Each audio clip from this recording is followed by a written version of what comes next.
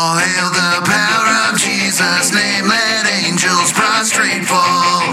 Bring forth the royal diadem and crown him Lord of all.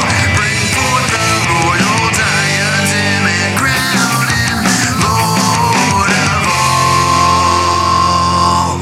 Welcome, everybody, to the Tag Your It podcast. I'm Ray Ray. And I am Dave. And here we are again back in the studio. Now, we are doing something a little bit different. So, really, we are not live on Facebook. We had been doing that for a long time where we would 2018 is when we started it, actually. Yeah, so we went Facebook pretty Live. early on. Yeah, and then another change happened where we were doing two shows like every other Monday, which then became we're doing like two shows every Monday. Yeah, we were busy. I mean, there were times where, And then, okay. June comes along.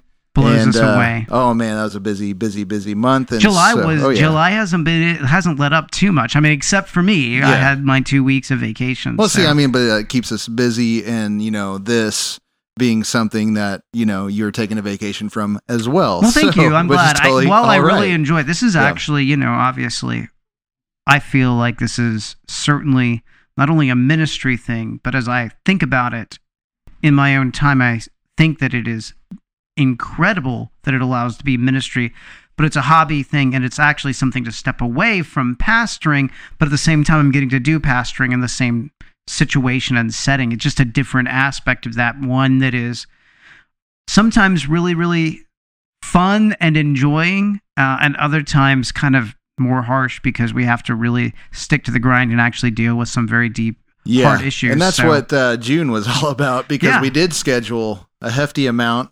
We didn't really get into everything we wanted to get into, but hey, Lord willing, the uniformity of nature promised by God in the Noahic covenant, in which we spoke on anyway. Yes, we did. I know we didn't get to do as much as you wanted, and I apologize. But oh man, it's all good. Still really good. I think you wrapped it up real well. Yeah, I think we did well with that. But anyway, so we're doing a little bit something different, like I said. And if you notice if you're on YouTube right now, you have the Tag Your It podcast logo with YouTube underneath it. This is not Tag Your It Live. This is, I guess, for those on YouTube, this is the Tag Your It podcast. We're rewarding YouTube. Our subscribers on YouTube. Yes, so that they're getting to see content that the Facebook Live folks don't get to see. That's right. This is not on Facebook. This is on YouTube. And for the podcasters, you are always going to get every bit of content. That's right. If you're you're always rewarded. If you're just, because mainly we are the Tag Your It podcast. That's right. That's kind of where we have it. And the cool thing is, it's seemingly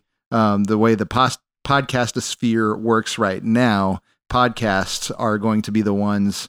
The last man standing, really. So YouTube can make its own rules.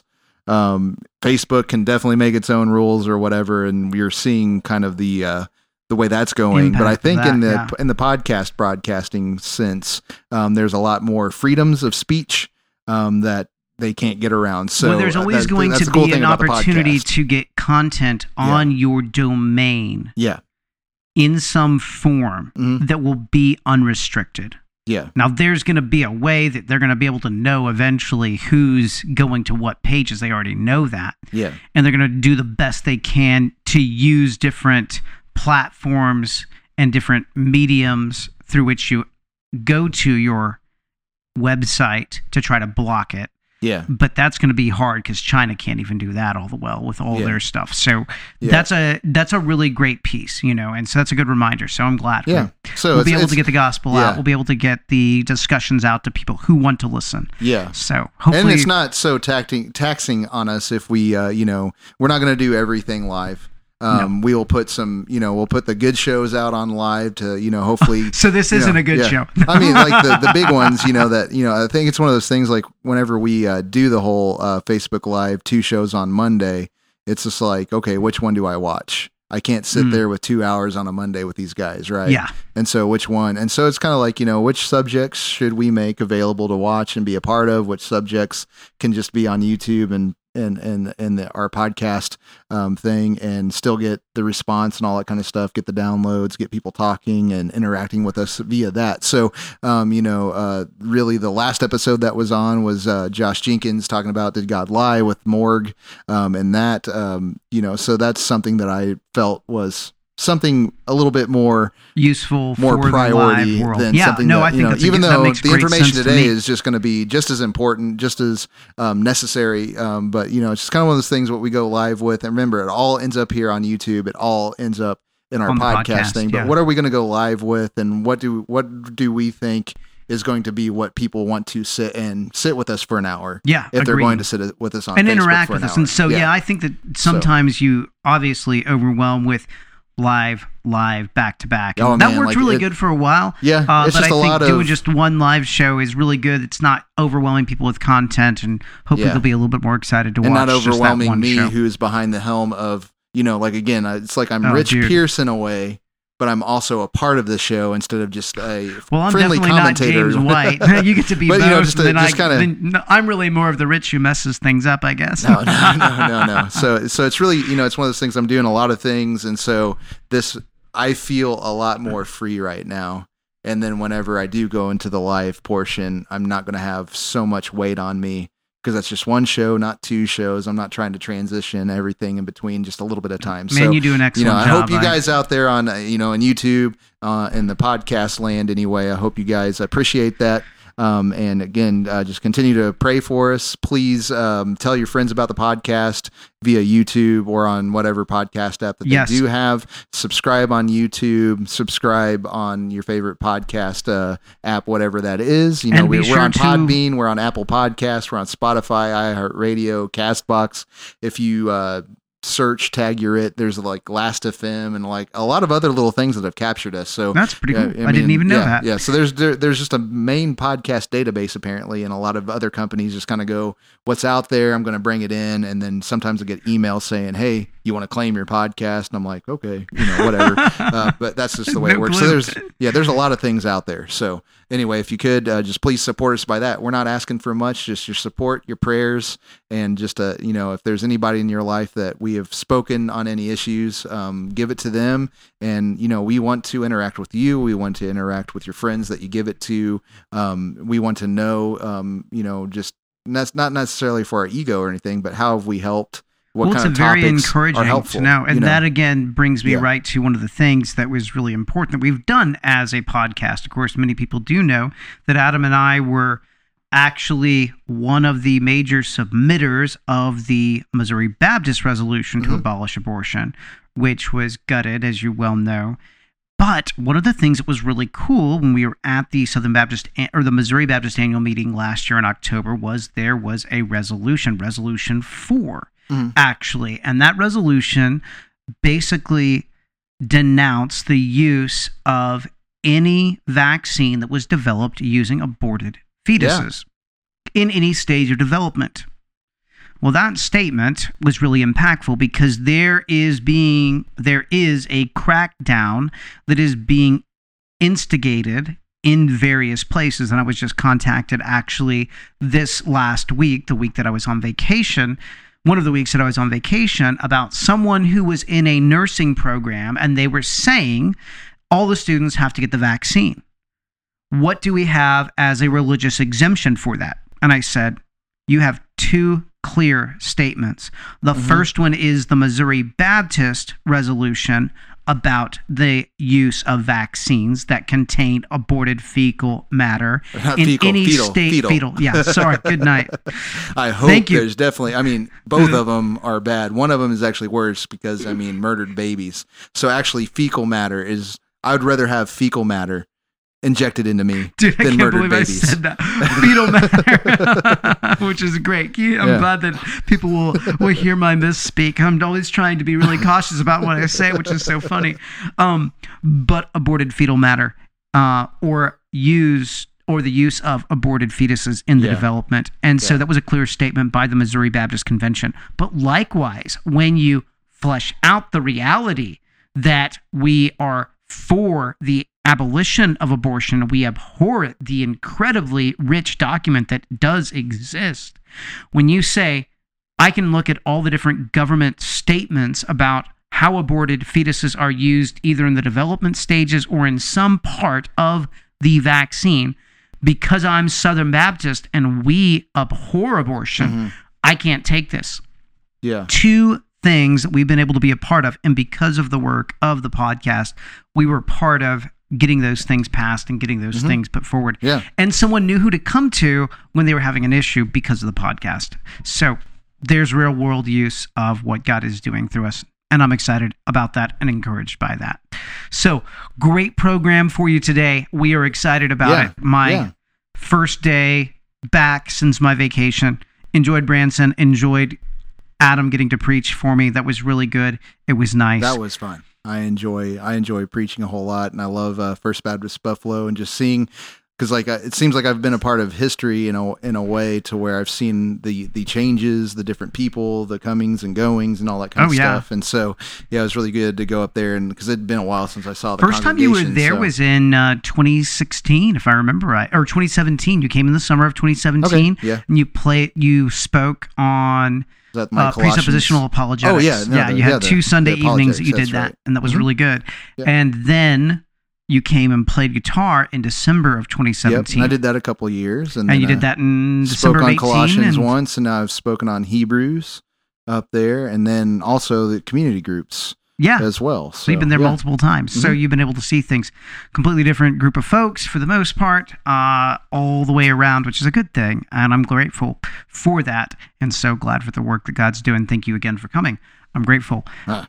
Now to the show. So yes, we wanted to, it's been a while since we did anything with memes. So, as always, you're going to get meme theology when it comes to the Tag Your It podcast. And so, I guess we just dig right into it. I want to make sure we jump into what's going on in Bonne Terre, Missouri. Yes, Dave. At Sunrise Baptist Church. There is a conference that I have the incredible blessing of speaking at. It's called the Call to Samaria, Sharing the Christian Faith with Our Neighbors. And I am actually getting to be the very first speaker. And I'm going to speak on the need for apologetics in the church. The other great speakers that are on the Missouri Baptist Apologetics Network that'll be speaking is Jim Shirky.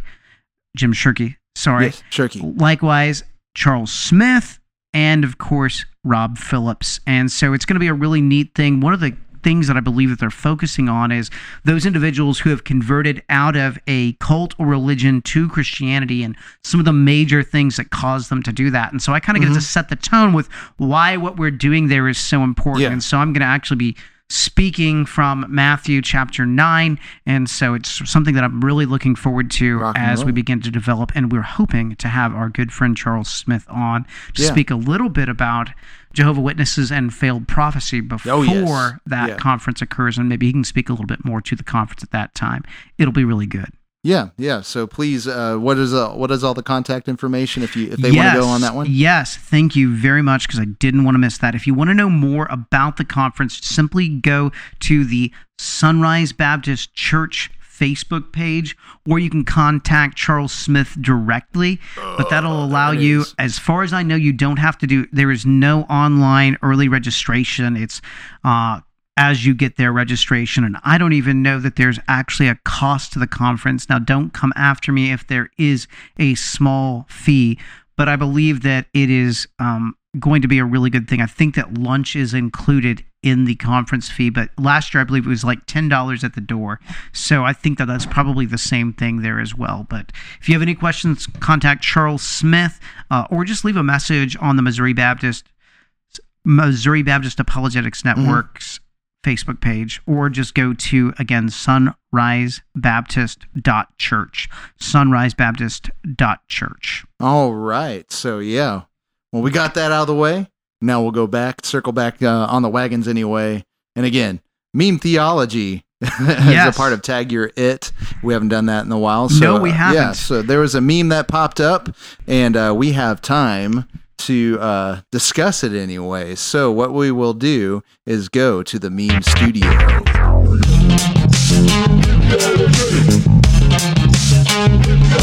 All right, we are in the Meme Theology Studio, and for you. And you know what?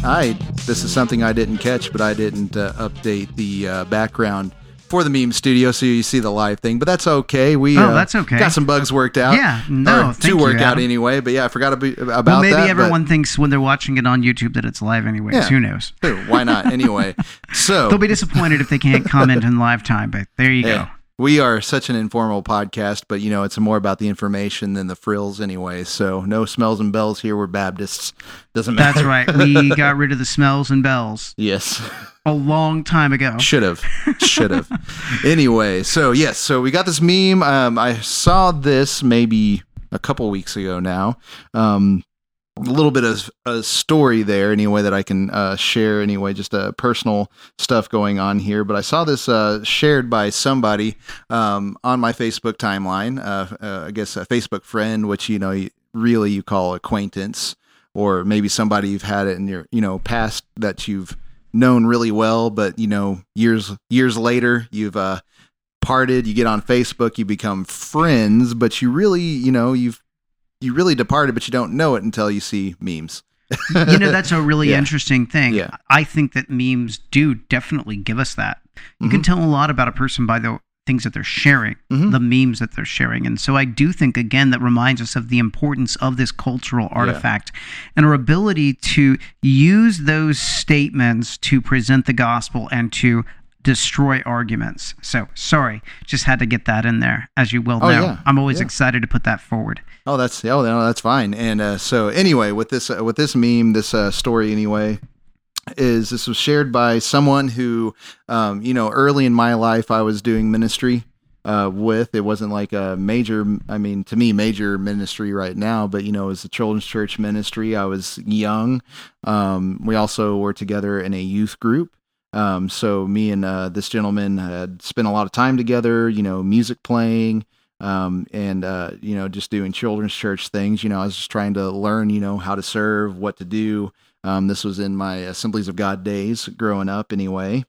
And then, so years later, we finally become friends on Facebook, and there's a lot of stuff I've commented on before, but this is the first meme that I brought up that it was shared by him anyway.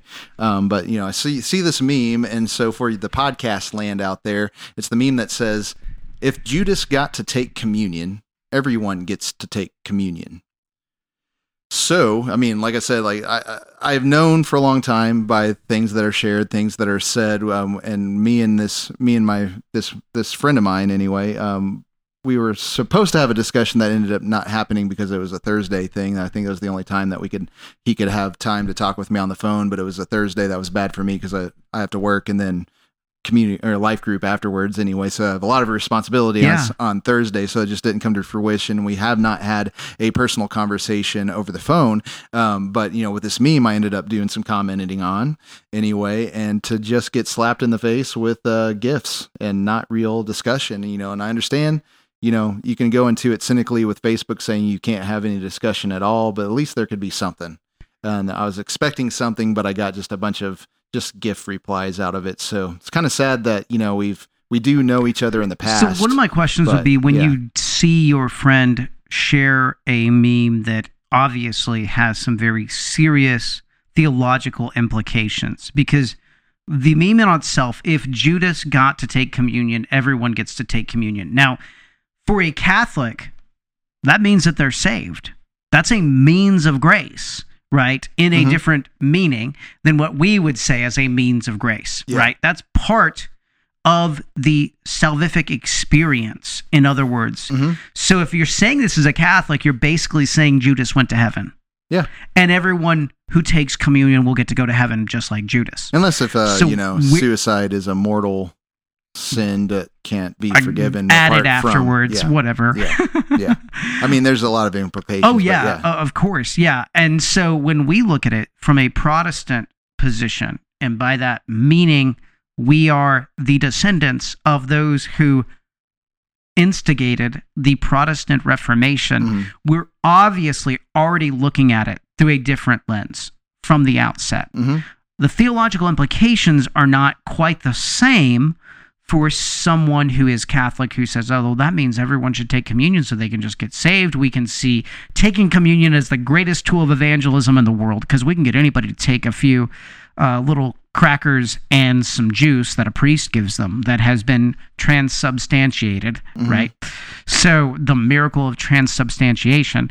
So if we can get them to do that, we'll get them all saved, right? Yeah. So we're not looking at it in that means. We're looking at it in a different means. We're obviously understanding this from the Protestant position, but it still says some really crazy things. And so, like, the first thing that I would want to know is when you see this and you look at the problems with it, what do you see at the outset? Yeah. Well, from my position, I mean, it is the Protestant position, which is sola scriptura.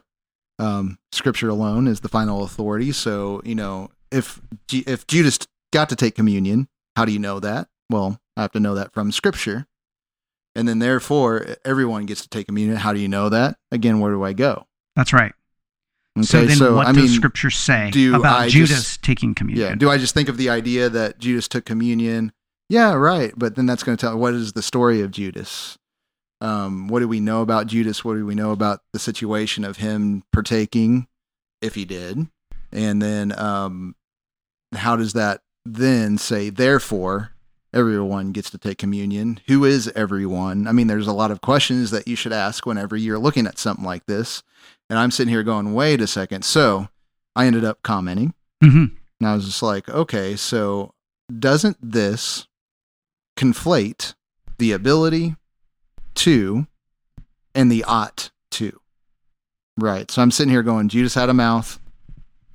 This is, again, just to say, let's just assume he took communion, for the sake of argument.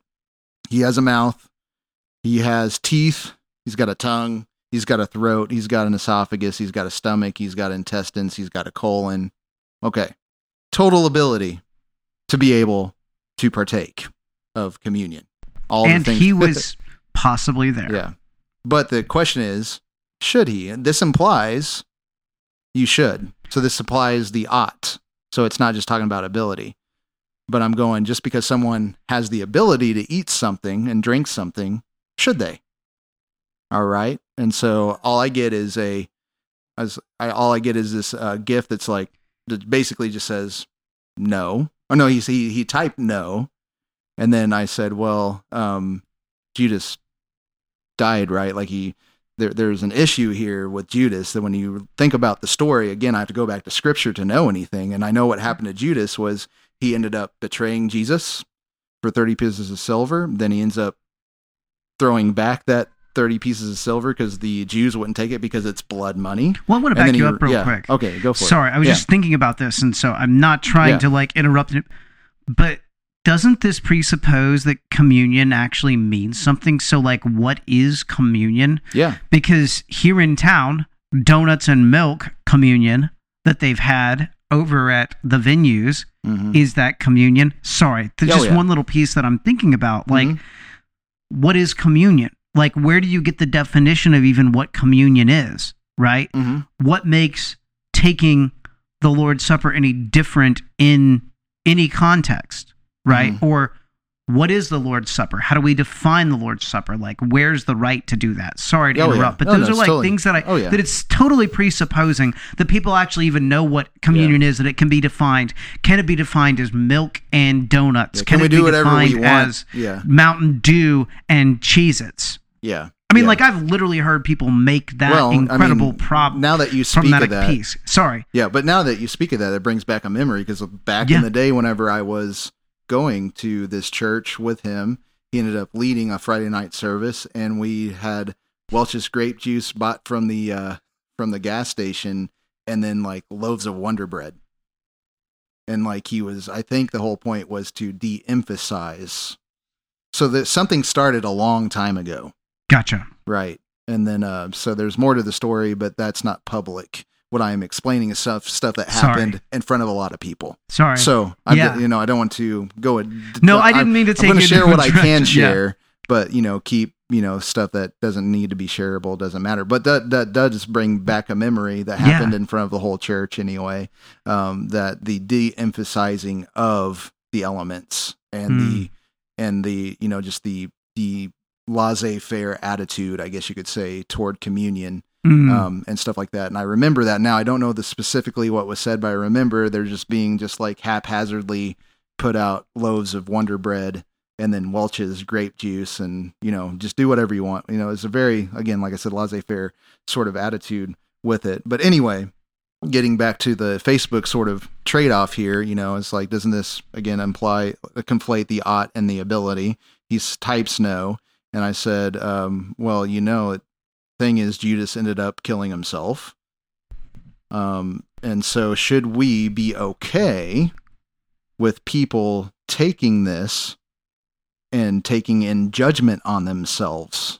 That's right. Because the story of Judas is paralleling what Paul talks about in 1 Corinthians 11. That's right. All right. And then I get this Dave Chappelle meme, huh?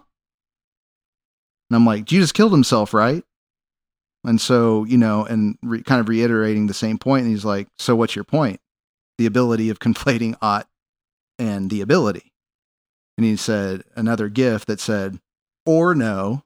And then I just ended up going, well, apparently I need to learn how to conversate using gifts to be able to have the conversation. So good night, buddy. And then I just get a rolling over cat sleeping. Good night, and it was just, just the nail. Basically saying, I want to be able to assert these things without ever having to back it up. I want to make a theological do you statement. have anything to back it up? Do you have an objective standard to be able to back what you say up? If Judas got to take communion, then everyone gets to take communion. What is going to bind my conscience? So I want to make a theological statement without appealing to Scripture and without even trying to allow someone to press, where did I get my theology from? As Christians are supposed to do.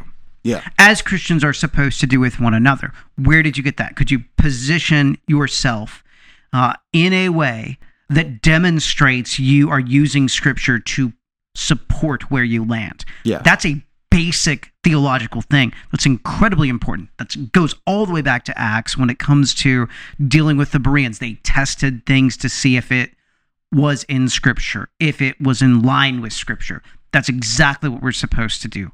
That's how we're supposed to, according to 2 Timothy chapter 3, verse 16, use Scripture to reprove, rebuke, right? And that's all you're doing and all you're asking for with this theological statement with a Christian brother.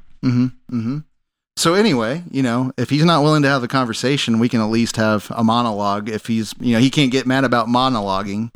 That's right. So we can go ahead and just talk about it, because this is something that is everywhere. Yes. This is a meme. This is going to fly around everywhere. This isn't nothing new. This is nothing absolutely new at all. This has been around. I mean, you were talking earlier about how you heard the same thing before. Yeah, it wasn't the meme. This was back when I was pastor at Calhoun Baptist Church in Calhoun, Missouri. There was a United Methodist Church. There was a Baptist church in town, the Southern Baptist Church, that I was a part of. There's the only two shows in town. Like, there was one outside of town, there was a Southern Baptist Church, and there was basically a independent Pentecostal church outside of town as well that people from Calhoun maybe kind of went to, right? Those other places. And so one time someone did come to me, and he meant it, like, in sincerity. This is a guy who attended Calhoun Baptist Church, and he said, Dave, I went to the Methodist Church one time, and the pastor said, if Judas took the Lord's Supper, everyone can take the Lord's Supper. And I was like, whoa. I was like, that's crazy. Yeah. Now, at the time, I was not as equipped to deal with it as I said. And so my initial response was, no, that can't be right. Did Judas even take the Lord's Supper? Yeah. Do I know that specifically and directly from the text of Scripture? And wait a second, what does it actually mean to take communion? Yeah. What does it mean to take the Lord's Supper? And how does the church understand that? I mean, it's a big two massive deal. things. Yeah. So with that said, whenever we talk about this, there's one issue is I want to deal with it in such a way to go, like, without having to dig into the text.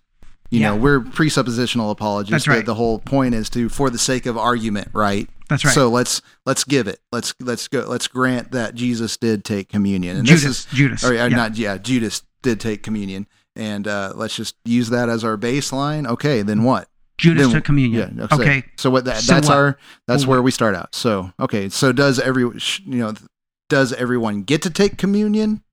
Should everyone take communion? Should be the better question. Right? There you go. So anybody can take communion. Anybody can walk into a church and just say, "I'm taking this stuff and I'm doing it." Okay. They can lie. But what is the end result of Judas's life? That's right.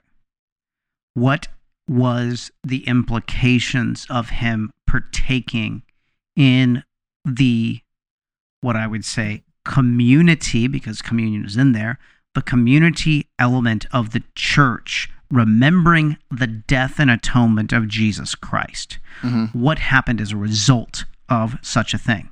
Well, all we have to do is look at what communion means to the church. Jesus makes it very clear in the Gospels when he's pointing to the implications of the Lord's Supper. Mm-hmm. And that is, of course, seen very clearly in 1 Corinthians chapter 11. Yeah. Right? And, of course, when it comes down to that, what was the meaning of taking it? Well, Paul makes it very, very clear, right? When he says these things, he then moves on after working through this.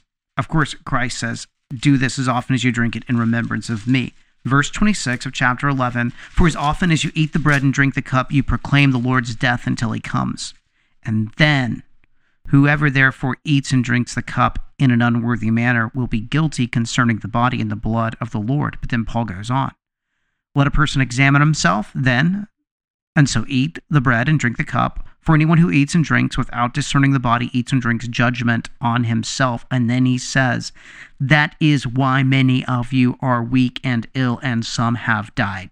So this is why Judas ended up falling headlong and his guts coming out. Oh, but did Judas die twice? Oh, here's the deal. You got to presuppose the harmony of the gospel. That's right. So that's the major deal. You have to presuppose the harmony of the Gospels, and you got to put this together to answer the question. If you're going to go deeper in this, but you can answer the question: was Judas there, and did he partake? All right, and he was there, but did he partake as well? Yeah, that's the other piece. Yeah, and right? so, but when we get there, again, number one is, I'm behind a chair, somebody gives me something that catches me off guard. What am I going to say? Well, let's argue your point. Okay. The point is, if you did take communion, knowing what I do know from what Paul does, because remember, not only sola scriptura, but tota scriptura, it's all Holy Spirit inspired words. They're all in harmony with one another. In the different circumstances, you have universal principles that work out here. And remember, he fell headlong. So, should have he done that? A few things, certainly, because if we follow through with what Paul has said, he ate and drank judgment upon himself. But here's the other thing. Paul also in 1 Corinthians is giving the context when he says you come together as a church. So early on in the tradition, and don't even want to say tradition, but in the function of the church, there was a coming together of those who had repented and believed in Christ Jesus. There was something of a remembrance of what the death of Jesus Christ accomplished. Mm-hmm. Of course, going back into the context of the Passover, Jesus is saying, "I'm the new Passover lamb. I'm the one who that pointed to. My blood is covering." This is clearly something that the church often fails to teach, right? Mm. It's something that if you ask even a bunch of people that go to churches that I've pastored, do they understand the functional element when Jesus in the Passover celebration with his disciples stands up during the Seder feast and directly says, "I'm the new covenant. I'm the blood that covers the angel of death." Yeah. That prevents death coming to you.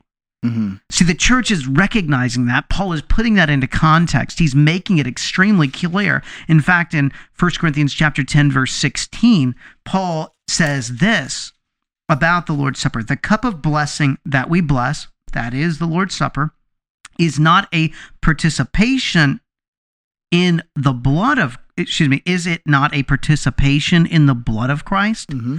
The bread we break, is it not participation in the body of Christ? Because there is one bread, we who are many are one body, for we all partake of the one bread. What is happening there is a very clear communication about what communion is itself. Mm-hmm. The definition of what communion is actually set by the church. Yeah. So did Judas really partake in it? He might have ate some bread. Yeah. And he might have drank some wine. Did he, though? Well, there's an interesting piece there, Adam. Yeah, so let's go a little bit deeper, okay? So we've already dealt with, if you're caught off guard with something like this, you can say, for the sake of argument, he did. And so with other scriptures that you have in totality, what's the answer you would give them? He should have not done that, because what did he do? He ate and drank judgment upon himself. He fell headlong. Right. That's the difference between him and Peter, which if you look at the Gospels, that's why there's the two. You have the one going for Christ, and betraying him still, and then you have the one that betrayed him the whole time and ended up killing himself instead of asking for forgiveness and going to Christ. What he should have done, he ended up killing himself. Works righteousness, trying to get rid of the money. He couldn't get rid of the money. He proves his works can't do anything to save him, and instead of going to Christ for forgiveness, he ends up killing himself. So, that being said, but let's go now deeper. Yeah, go back to, was Judas actually there? And that's a really interesting question. Mm-hmm. Was Judas there to partake in the cup of the Lord's Supper and the bread of the Lord's Supper? Mm-hmm. Does the text actually indicate that he was? Yeah, and so, just to get it out of the way, John actually says that he was gone prior to everything, right? Again, we have to assume the harmony of the gospel, so we got to put this together. We have to be very careful how we put all these perspectives together, because the perspectives are not against each other.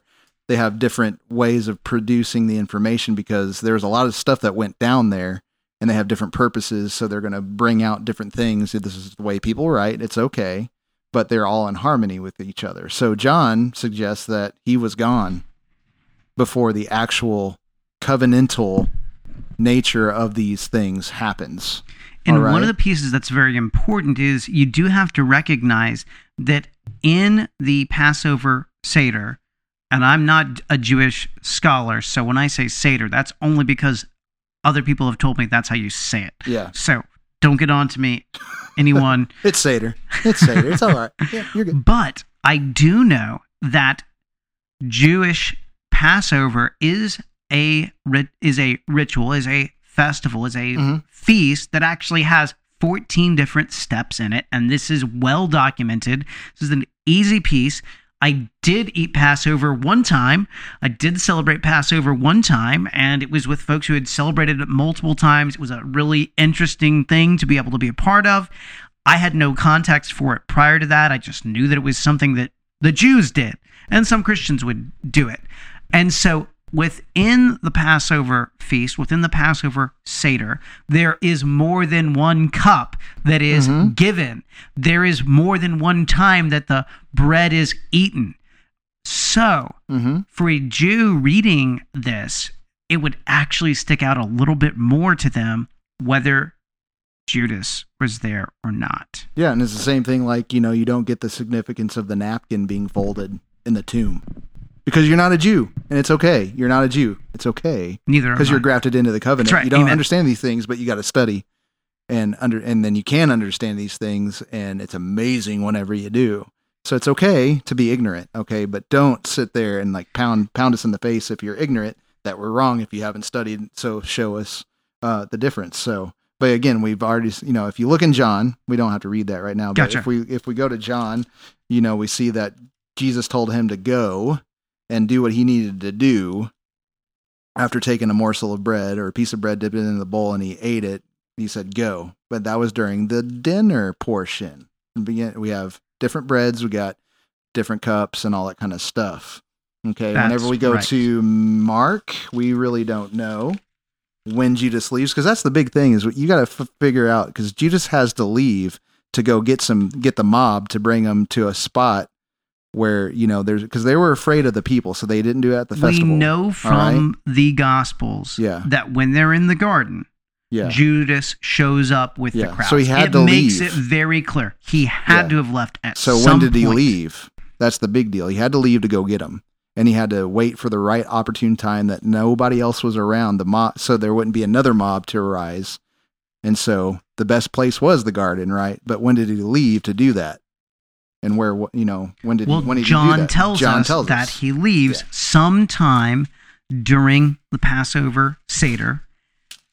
Now the question is, was he there to take the bread and to drink the cup? Mm-hmm. Was he there for the entire thing? Which is a really interesting piece. Now, most of the folks who are going to bring this to you aren't even going to worry about that. They're just going to blatantly, generally say, well, Judas was there. Well, was he there for the whole thing? Yeah. And if he was, look at the implications of that. Look what Paul tells us happens when you take the Lord's Supper wrongly. Mm-hmm. And so, when it comes down to it, we can, speed things up by just going straight to the issue. Luke is the major issue when it comes to this, all right? Because you have some ambiguities in the other testimonies, the other Gospels. But Luke is, again, the most, I'm going to put this together so that you can know, Theophilus, how certain these things are and that these things certainly took place. So he is very good at what he did here. And this is what makes it so hard in this conversation. What does Luke say? And this is the big kerfluffle. And here's the very interesting thing. Because Luke is so precise, if you're not following the entire context of how the Seder feast is partaken, you're not going to get all of this. Mm-hmm. And you're actually going to, because of ignorance, cause the text to set against other text. Does that make sense? Yeah. Oh, yeah. So, So Luke, the big deal, Luke, I've got it. Chapter 22, verse, you want to read verse 14? 14, okay, I can get that. So, when the hour came, he reclined at the table, and the apostles with him. Then he said to them, I have fervently desired to eat this Passover with you before I suffer. For I tell you, I will not eat it again until it is fulfilled in the kingdom of God. After giving thanks, he said, take this and share it among yourselves. For I tell you, from now on, I will not drink of the fruit of the vine until the kingdom of God comes. Now, let's stop there. Is that the institution of the bread yet? No. So what is the Seder? So, at the start of the Jewish Seder feast, there is a blessing over the wine, the Kaddish, right? And I could be mispronouncing it. I did my best Hebrew prep. There is a passing of the cup at the start of it. Jesus is saying, I'm not going to eat of the Passover until the kingdom comes. Until it is fulfilled. But is that this is the new covenant in my blood? Is there a difference? Well, here's the piece. There is actually more than one cup. Yeah. So again, I think we just got that confused. So we need to bring it back. He's talking about the cup here. So then he took a cup, and giving thanks, he said, take this and share it amongst yourselves. For I tell you, from now on, I will not drink of the fruit of the vine. Okay. So we're talking about the cup. Let's, rolling it back, because I think we confused ourselves there for a second. So he's talking about the cup. So, okay, Judas can drink this cup. It's totally fine, right? He blessed it. It's part of the Seder, but he didn't say any sort of, this is my blood yet, did he? He did not. That was what I was. That's what I was pointing at. We didn't get it backwards. Yeah. Okay. Just making sure we're talking about the cup. We're talking about the cup. Again, he's not saying. No, it's okay. He's not saying this is my blood. Yeah.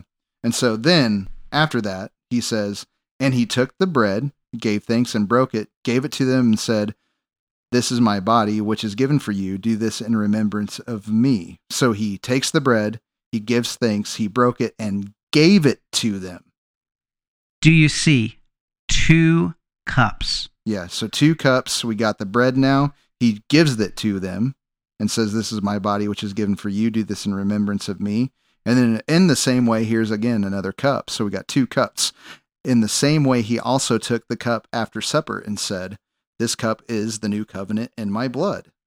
So again, he might have drank from the first cup, let's think about this for the second cup, the real covenant cup here. So in the same way he took also the cup after the supper, and said, "This is the cup of the new covenant in my blood, which is poured out for you. But look. So here's what we're going to say. Judas was still there.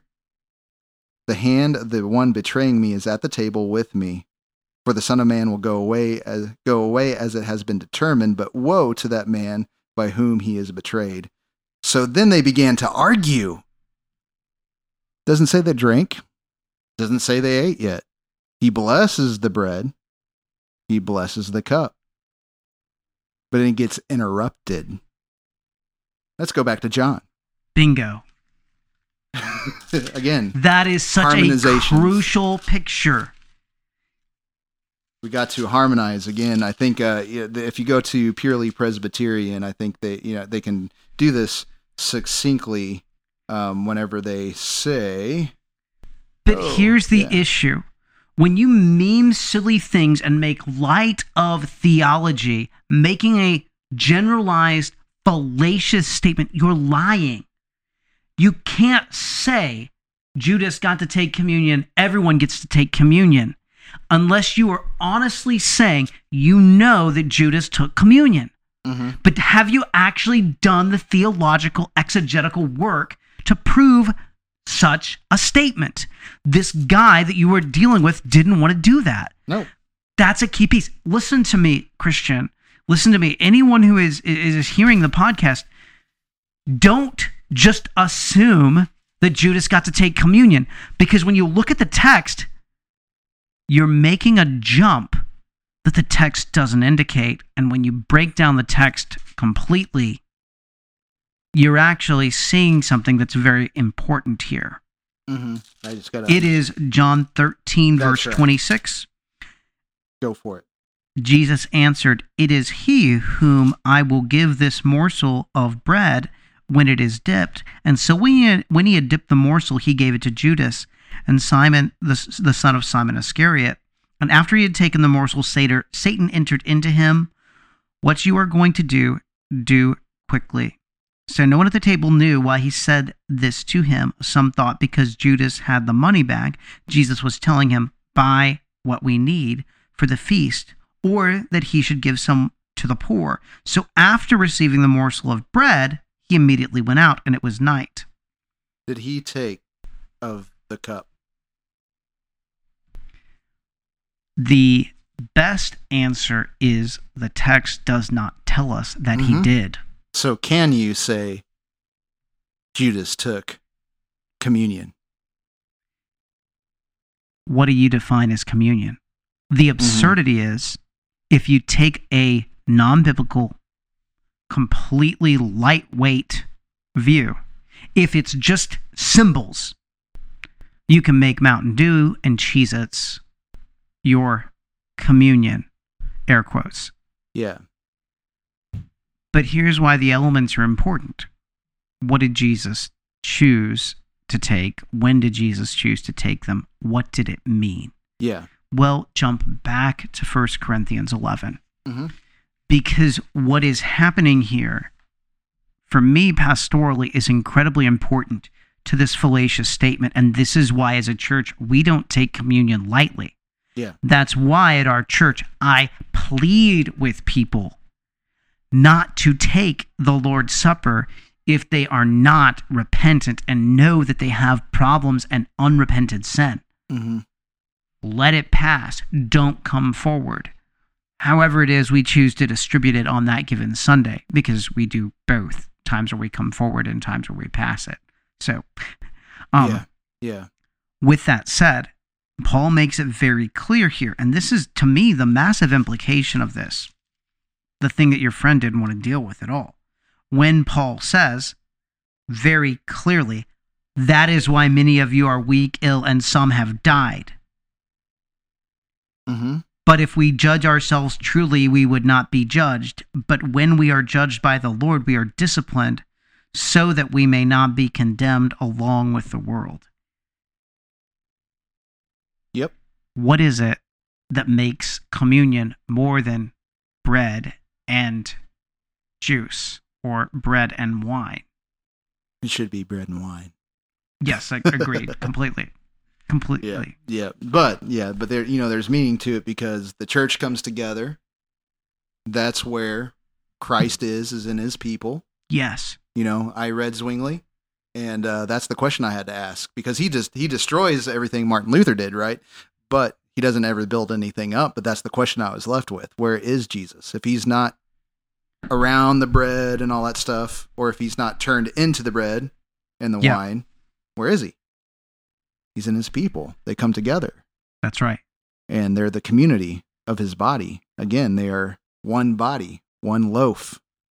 They're and so that's the deal. I think that Paul communicates that so clearly, that there is a special coming together of the church, and it's more than just a symbol. That's why people are eating and drinking curse upon themselves. Yeah, because they're passing each other up.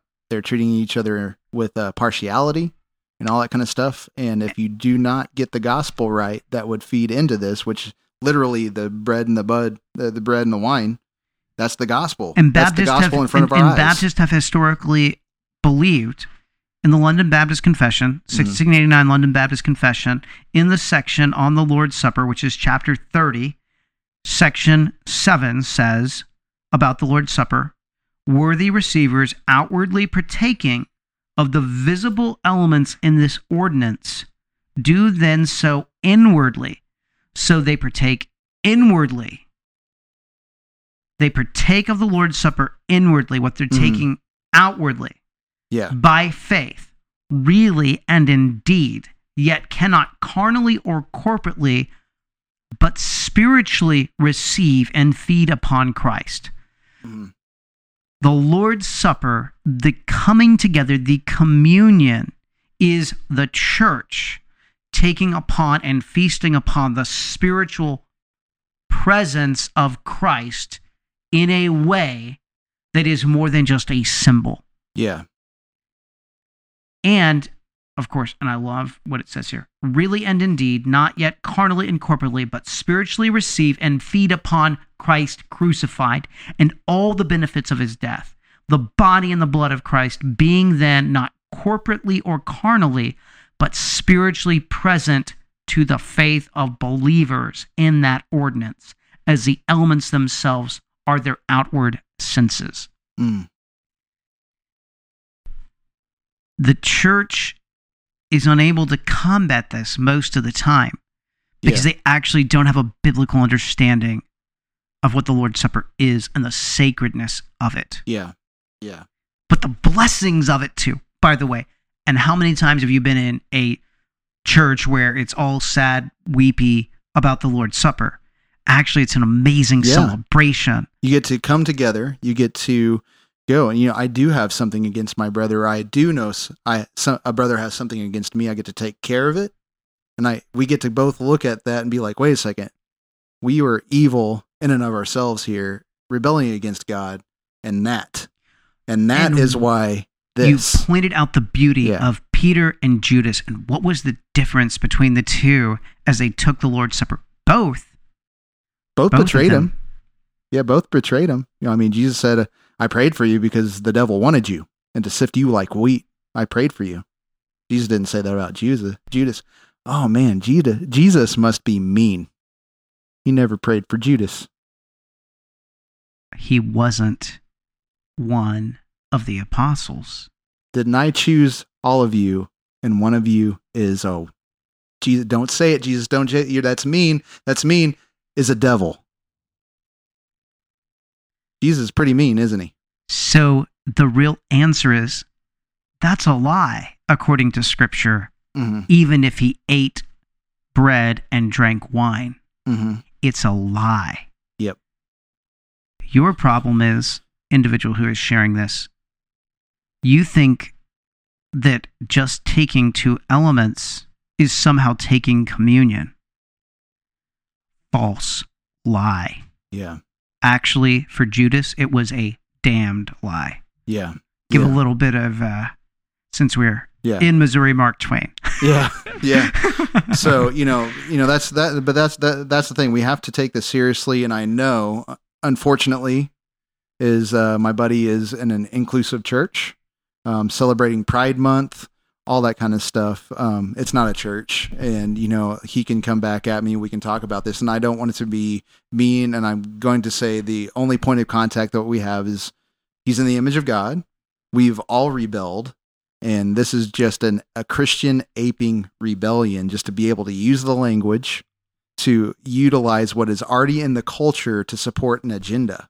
That's all it is. You are borrowing capital of the language of Christianity to be able to captivate people and bring them out and put them under bondage. Dude. Because it's only going to end up in social justice, which is all law and absolutely no gospel. All right. You're going to end up looking at it differently. Well, God has so much grace. He forgives everybody.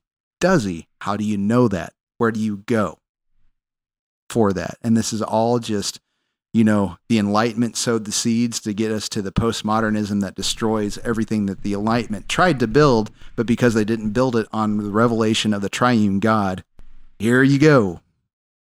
We're at the end. And that's the sad thing. And again, have to appeal. Absurdity will destroy itself. Yep. Absurdity kills its own young. They don't even get out of the womb. That's what absurdity and the culture of death does. Yep. Man, I did not know that we were going to spend long on it. Dude, that was so good. Yeah. We've never, besides having our program on the Lord's Supper, really never dug deep into the theology behind the Lord's Supper and exegeted the passages regarding this. Important stuff. Mm-hmm. There's implications are, how does your church deal with the Lord's Supper? Do they deal with it rightly? How do you see what the Lord's Supper is individually and corporately? Yeah. We don't see it right. That's why someone could be like, oh yeah, that's right. That's so. No, Judas didn't take communion.